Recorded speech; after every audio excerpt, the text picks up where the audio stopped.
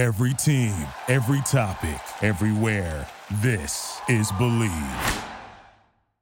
Welcome to Believe in Chargers. Coming off a bye week, it is early. The Chargers get the break at Week 5 with Lorenzo Neal. Matt Money Smith here as we get a look to a game ahead against the Cowboys on Monday night. We're going to have Adam Schefter pop in here, the best information man in all the NFL, with some of the stuff surrounding the off-the-field conversations that a lot of folks have been having as it pertains to the Chargers, particularly injuries, and with the trade deadline coming up low at the end of the month, certainly going to focus on that. But I figured we can start here before we get to Adam with the rest of the division, because that's the easiest way to punch your ticket into the playoffs is to win the AFC West. And, well, it didn't really go great for the Chargers. The Raiders able to rally on Monday night, knock off the Packers. The Chiefs get a big victory over the Vikings after the Vikings seemed to have a little bit of momentum there, and then it got away from them at the end. And, well, the Broncos continue to do them a lot of favors by losing at home to the Jets and the Sean Payton versus Nate Hackett Bowl. Were you opportunity to watch any of the games on your week off, or from the Chargers low, or are you like me where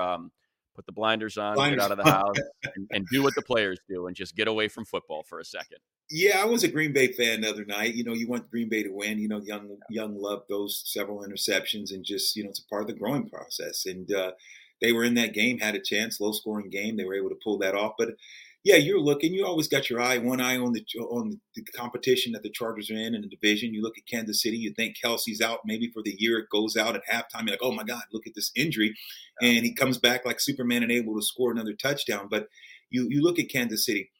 It's tough because, you know, they're trying to stay ahead of schedule. But Kelsey, they're one player away. Kelsey, Mahomes, those two are they're electrifying. So I'm not really sold necessarily on Kansas City. They do have some weaknesses. You've seen that in some holes, but Mahomes has to be Superman during there every week. So it's going to be interesting. But, yeah, I think the Chargers are going to keep it going.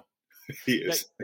It's funny. You know, I said I didn't watch. I did, of course, because I'm an idiot and I'm a football junkie. But and I'll bring this up with Adam. And as a player, look, and I know this sounds like fan stuff, right? But as a player, Lo, did you ever feel like, because there was an interesting moment, the fact that Jim Nantz and Tony Romo acknowledged it. They said, you know, that's not a good look when you've got a referee telling a player, hey, put your helmet back on. And that's supposed to be an automatic 15-yard penalty, and that should have been Vikings ball, and maybe they have a chance to tie that up. It doesn't work out that way. Did you ever feel like certain teams or even certain players got the benefit of the doubt from the officials? Yeah, you have the Jordan rule in football too sometimes. I mean, the Brady rules, you know, the Tuck, there's a lot of things that you've seen have went for certain players or certain organizations. And I don't know if I want to say that it's by design, but, you know, look at the Steelers this past weekend. You know, the outstanding pass rusher, he sacks Lamar Jackson to end the game, but he takes his helmet off. That should have been a 15-yard penalty. So It's like, so I've seen it. So I know when you're a dominant team, though, more's coming at you. New England, the Flakegate, all the stuff that they tried to throw on them because they were a dominant team. Kansas City now, they're trying to come at them. The Steelers, no one's talking about that helmet incident where, you know, he takes off his helmet and ref could have thrown a flag. That would have been an automatic first down and gave, you know, Baltimore another opportunity. So I get it. And yes, it appears that way. But if you walk through the league and you start looking at each game, you could find that, I think, a lot out there. Just so happened it has to be Kansas City because they've been pretty darn good the last couple of years. Did you you know, it doesn't seem like players would be invested in an external argument, right? But Sean Payton is, you know, he's very vocal. He is very arrogant. There's a lot of hubris there. We know that Sean Payton really likes him, to borrow a phrase from Terrell Owens. He really likes Sean Payton. Did you ever play against a coach when you took a field? Was there an opposing coach that you did not like? Obviously, it's different for the Jets. You saw C.J. Uzomah rally those guys. Hey, he took on our guy, Nate, and we're going to take him down for coach. That's different. But did you have other coaches that you just didn't like, that you wanted to take it to and have them have a miserable week with a loss? You know what? I can honestly say, you know, who had that kind of smuggy attitude is the Baltimore Ravens. The Baltimore Ravens head coach back in the day. What's now? Brian Billick. Brian Billick. Something about him just kind of, you know. You ain't wrong there. You ain't wrong there, Lo. You hit that one on the head. He's just kind of, you know, and so he was one of those guys. But it's hard as a player. I had guys I didn't like playing against, or guys I wanted to kick their butt on the field. But coaches, not too much. But Belichick just had that aura about him. He thought he was the man. Yeah.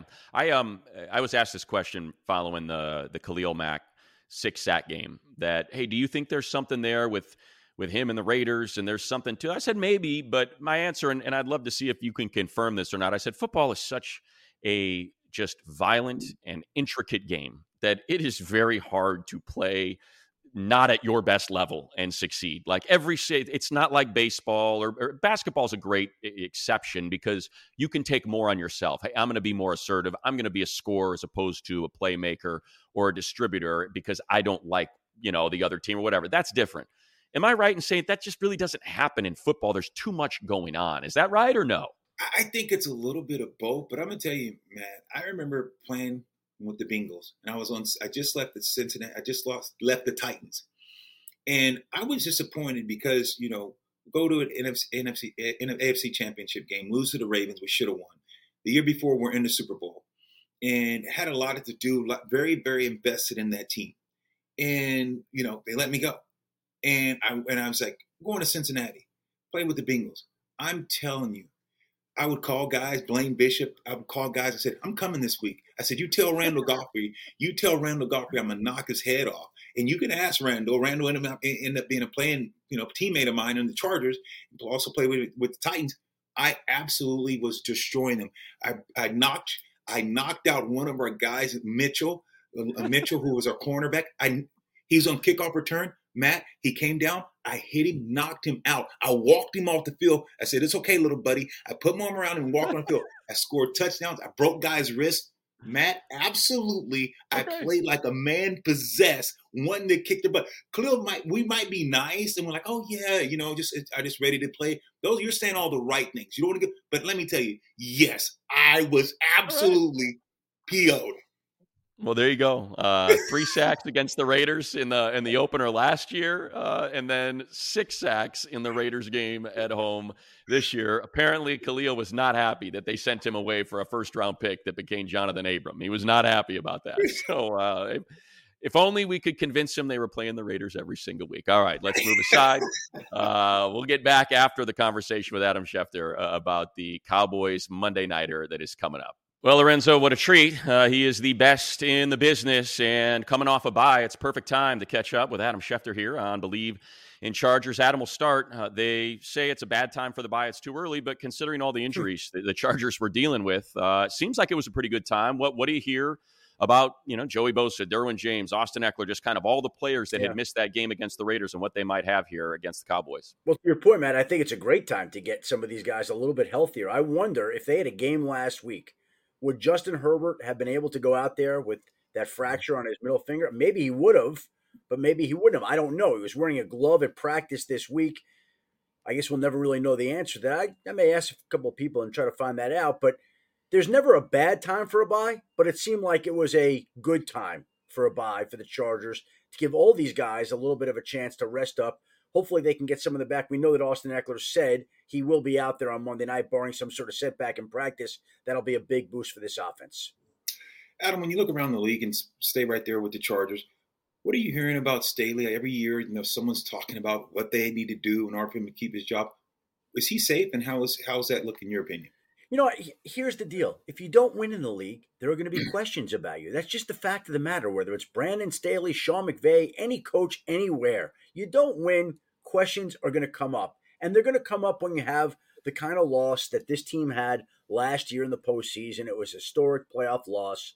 And so people are going to point back to that. I know he didn't like that, but it does hang over this team, unfortunately. It's a part of its past. And so they have one way to take care of that. Just go win games. Go do what you're supposed to do. And no, none of those questions and topics will come up. They win, all's good. They don't, all this comes into play. Yeah, because you're so tied in, I don't know if you have the answer. I'm guessing you might, but you know what the debate shows say about going forward on fourth down. You know what the fans think about Brandon Staley going. Debate shows. What do they say inside the league? Like, kind of how do they view those choices that Brandon Staley makes week in and week out? I think, first and foremost, I think we've seen a league-wide trend for coaches to be more aggressive. They lean more on the analytics book, and it seems like everybody's being more aggressive. I think he's exceptionally aggressive. And, sometimes it works and sometimes it doesn't. I always say this with coaches. It's really pretty simple, right? Like, you could execute any kind of bold, brave strategy. If it works, the guy is going to be hailed as a genius. If it doesn't work, people are going to question him and rip him. It's really simple. Like, Sean Payton comes out and tries an onside kick in the Super Bowl. They get it, and he rides that to becoming one of the great coaches in history, parlays that into a Super Bowl title, a new contract endeavor, and everyone's, whoa, what a bold, daring coach Sean Payton is. Brilliant. He's so brilliant. He goes for onside kicks in the Super Bowl. Well, if they didn't make that, people will be ripping him. And so it's just, you go for it on fourth down and you make it. That guy is so bold. Like, and the team follows along. And if you don't, then people, how stupid can you be for going for it on fourth down? No question. Adam, when you look at these two teams, the Cowboys and the Chargers, what is the state of the Cowboys and how similar are these two teams from a head coaching job and also add in the quarterback Dak? Well, Lorenzo, we talked about this being a good week for the Chargers to get a bye. I think it's a bad week to get the Dallas Cowboys. The chances of them playing a game like they played on Sunday night are next to nil. And in fact, I think this team comes out, and I would be really surprised if we didn't get an A game from the Dallas Cowboys. When you get humiliated and embarrassed like that, and you're a good team, which they are, you're not going to go play like that again in a back-to-back week. So the Chargers can't control that. You don't know when you're going to get these opponents on your schedule, but I don't think this is a great time to be drawing the Dallas Cowboys coming off the type of loss and embarrassment that they had on national TV last Sunday night. So I look for Dallas to be inspired, motivated, and play a really good game on Monday Night Football. Kind of two-parter here, Adam, and I guess you can kind of take it together or apart, but are you getting the sense that there could be a race to the bottom for Caleb Williams? And if, in fact, that's the case, do you think we'll see a more active trade deadline? Well, if you go back to last year, we saw a lot of really good players traded, and we saw teams try to beef up their draft picks. Carolina added extra picks and parlayed some of that into Bryce Young. They turned down the deal for Brian Burns, but we saw last year at the deadline, TJ Hawkinson dealt. We saw Bradley Chubb dealt. We saw Christian McCaffrey with the Panthers and the picks they got for him that they used to get Bryce Young. We saw Calvin Ridley dealt. We saw Kadarius Toney dealt. And I think part of it was the backdrop of the quarterbacks. And some of these teams, I don't think there's a race, Matt, but if you're not aware of how good this upcoming quarterback class is, and you're not adding as much draft capital as you can if your team is struggling, then that's probably a mistake. All you have to do is look at teams that haven't won a game or are struggling to win a game and don't look like they have bright hopes. To me, in my mind, almost any player would be available for the right price. Wow. To me, I'd want as many picks as I could in this upcoming draft if I have a quarterback question. So, yeah, it played into the deadline last year. I would imagine it will play into the quarterback deadline this year. Teams aren't openly racing for Caleb Williams or Drake May or Shedeur Sanders or whoever you want, the many great quarterbacks that are part of this draft class. But the front offices are and have to be fully aware of the great quarterback draft class this has the potential to be. And teams don't want to make moves. Coaches don't want that. Coaches want to win games. That's their job. But the front offices, to me, I'd want to be adding, if my team was struggling and not very good, I'd want to be adding as much draft capital as I could. No question. Adam, with that being said, greatest coach arguably of all time, we know Belichick. Everyone's talking about that guy. And, he's on a short list. How do you view the state of the Patriots as far as trade capital? Anything? Where are they at, in your opinion? Well, they're missing offensive playmakers for the quarterback, which is part of the problem. And so I don't know anybody wants anybody on their offense. Like, who are they going to trade to go get great picks back for right now? So they're stuck there. They just lost their not only their two best defensive players, I would argue they just lost their two best players in Matthew Judon and Christian Gonzalez. So they're a little bit handcuffed defensively, and they're in a spot where they've scored 3 points the last 2 weeks. I think they've gone 38 consecutive drives without a touchdown. There are calls for the quarterback to be benched. They're sticking with him this week against the Las Vegas Raiders. We'll see whether or not Mac Jones can play better and make it to next week. But we are in unprecedented territory, New England. I said on my podcast this week, there's a generation of Patriot fans who are 35 and younger saying, what is going on here? And I would say, welcome to the lives that many other fans and other NFL cities have led for a long period of time. New England hasn't known this. They've been spoiled. They got all these Super Bowl rings and banners and championships. But this is how many NFL cities have lived. Welcome to Cleveland. Welcome to New York. Welcome to all sorts of places that have struggled. Detroit, right? Like all these places, they've struggled for years. New England, welcome aboard. Last thing for you, real quick, Adam. Just kind of curious because it's 2 weeks away. They got the Cowboys. The Chargers can focus on that. We can look ahead a week. There seem to be, and people will accuse us of bias, that calls that the Chiefs get away with a lot. They get away with a ton of holding, that they get away with penalties. Now it's in focus because of the taking off of the helmet and the non-review of the tip pass and the official telling them to put it back on. Is that a view inside the league that the Chiefs tend to get away with stuff?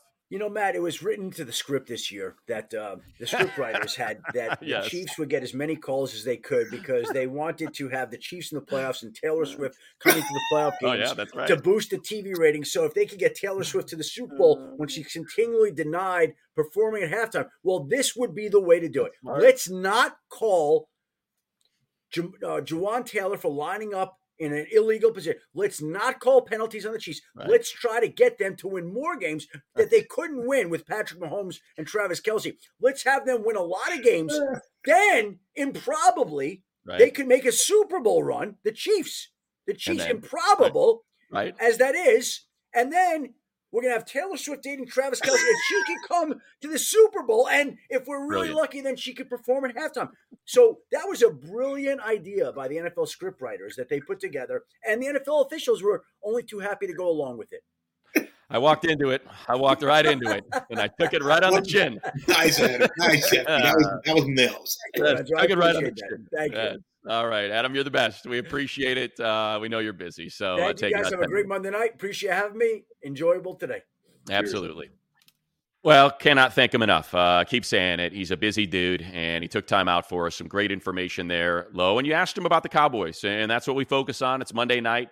Chargers 6 primetime games this season. This one of 2 Monday nighters will be in New York in about 3-4 weeks, about a month, I think. We will be with the Jets out at MetLife there in, well, not necessarily New York, but New Jersey, but you get the point. So this is the first of 2 Monday nighters, another primetime game. We know Herb's numbers are incredible. Justin Herbert plays just exceptional football on Monday night. Is there a headline? Is there something that kind of sticks out to you going into this one off the bye, Lo? Yeah, I think that the big thing is like you got 2 quarterbacks that one is elite and the other one's supposed to be upper tier quarterback in Dak, and it hasn't worked out for Dak.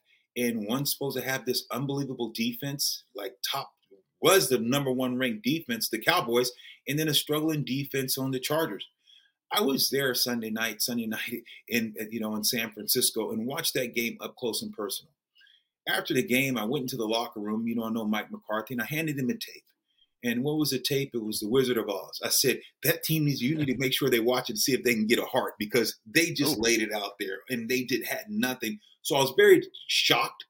And I say that, no pun intended. I was very shocked that they laid down like that. I was very disappointed. I expect more from men. Being able to play the game in the way that I played it and the way that these guys play it, it wasn't just Dak. This was a team effort. The Cowboys, you saw it in the game. You let a 40-yard, 30-yard touchdown. No one even touched the guy. This wasn't just Dak. Yeah, Dak threw 3 interceptions, but you saw the whole team melt and whittle down right in front of you after halftime. So I look at it, yeah, Dak struggled. But this was a Cowboy team, Matt, in my opinion, as a whole, collectively, didn't play well. Yeah, and there's been a number of issues with them. Like you said, the heart question, they don't get up for certain, losing to Arizona is weird, especially how poorly they played in that game. You look through it, though, and like you said, and like Adam Schefter said, this is an elite team. Like, this is a team that has talent. That defense is for real. Now, they're a little bit different since they lost Trevon Diggs on the back end there, no doubt about that. But when you look at that front, with Micah Parsons and Lawrence, and there's some Dante Fowler's getting a lot of pressures because of all the attention that Micah Parsons is getting. Micah Parsons is the best defensive player in the league. right now. So that, and this goes back to something we talked about, right? Which is take care of what's in front of you. Number one, against the Raiders, it's Max Crosby and it's Devontae Adams. Take care of those two things. Don't let those two things beat you. When we say, okay, Brandon Staley, take care of Micah Parsons. Yes. Can you do that? The guy's got 30 quarterback pressures and his win rate is over 20% right now. To put that in perspective, Joey Bosa typically season in, season out has a win rate right around 17 or 18%, and he's one of the best pass rushers in the league. This guy's win rate is at like 23% right now. Yeah, man, that's a great question. You can no, and to answer your question, to be honest, I don't care what people say. You can't stop Micah Parsons. You just hope to slow him down and hope to contain him. Now you can slow him down, and how do you do it? You put a hat on a hat. You bring the tight end over, you motion him across, and you run right at him. When you run away from Micah Parsons, because of his speed and the way he closes down, he's going to run you down. You have to line up and say, we're going to run right at you. The rest of the guys, make sure you block, cut the defense off, and let's run the ball right at Micah Parsons. That's how you slow him down. Let's put a back over to that side. If he happens to beat the tackle, let's have a back chipping. So you know the tackle should sit heavy inside and know that he's going to have some outside help. So there's little things you can do schematically and game-wise to slow him down, but he's going to make his plays because he's a good player. But I'm telling you, Matt, they need to wear his butt out. And how do you wear him out? You run at him and make it a physical game from the jump. We've seen it in the past. And if Micah Parsons is the best edge in the draft, Rashawn Slater is certainly in the conversation as the best left tackle in football. He may not be there just yet, but he's in the conversation. Do you think they will deploy him one-on-one against Slater to see if he can win that matchup and give DeMarcus Lawrence or Dante Fowler the opposite side with Trey and see if it works that way? Because certainly that's what the Chargers have done, right? Rashawn is on an island. He's good, and we saw Max Crosby rush against Trey Pipkins pretty much the entire Raider game. They wanted nothing to do with Slater. What do you think we'll see on Monday? Well, I think if you look at the dynamics, you're going to put your best pass rusher on the side where you think you have an advantage. But at times, if Parsons wants to go to that left side and go and you're going to let him over there because if that's his best side to rush, then you still give him those opportunities. And so you're going to do that, and you're going to move Parsons around, and I get that. And at times, hey, sometimes Slater may need some help. Still have a running back lean to that side and chip because he's going to get his plays. But, yeah, I think that you'll see Dallas try to move him and not let him go against Slater, not all day, but he will line up on that side because that's the side that he likes to rush from. Yeah, the one thing, and I'm anxious to see how it turns out, one thing that certainly jumped out coming off the Raider game and watching that tape was just how few targets Quentin Johnston got. And how important he's going to be, or they're going to have to find a third receiver.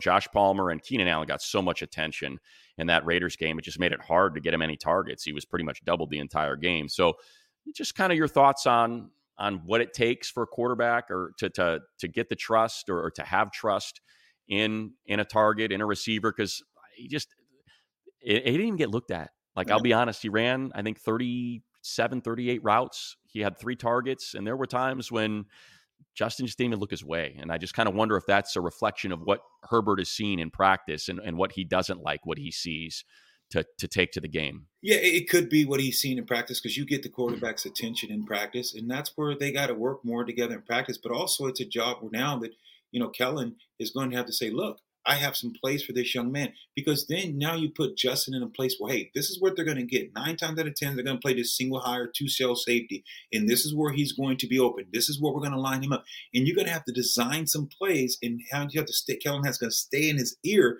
to say, hey, look, Herbert, we got to get this guy involved. We're going to need him later on this season. We don't know what's going to happen with Keenan, and we might have to take some of the reps off of him. So without a doubt, Matt, there is a way that you design those plays that you're going to get him involved. Yeah, no doubt. And look, it'll be a lot better with Austin Eckler back. Defense has to commit resources to try to slow him down. We know he is one of the biggest headaches for opposing defenses, and that's going to open things up as well because you're going to have more attention at the line of scrimmage, which should open things up downfield. No doubt about it. It's going to be a great one. It's prime time. It's Monday night. It's America's team. What do you got, Lo? I got one thing to say, Maddie. I did disagree with Adam. For one, and I'm going to tell you right now, I'm not being a homer because, you and I are Charger fans pulling Charger. But here's the deal. If you go look at statistics and go see when the Niners have played a team, usually that next week they're beat up and they're sore. And here's the thing. The Chargers had an extra week of bye to now they're getting rested. Dallas just played a physical game. I disagree. I think that this is a game, and I'm not saying it. I understand Dallas has talent. I think the Chargers win this game because of they have a longer time to rest, and Dallas is playing after a physical game playing against the Niners. No doubt, and I think they match up with them well, especially now that they are healthy. Tony Pollard hasn't been as explosive as he was last year. You got to devote those resources to CeeDee Lamb. You know, it's CeeDee Lamb, Micah Parsons. Get rid of those two and take your chances with everything else. Looking forward to it. And again, a huge thank you to Adam Schefter for checking in with us. We'll be back to review it all next week. Hopefully we'll be talking about a Chargers win, and boys, some serious hot seat action in Dallas. Thank you for listening to Believe. You can show support to your host by subscribing to the show and giving us a 5-star rating on your preferred platform. Check us out at Believe.com and search for BLEAV on YouTube.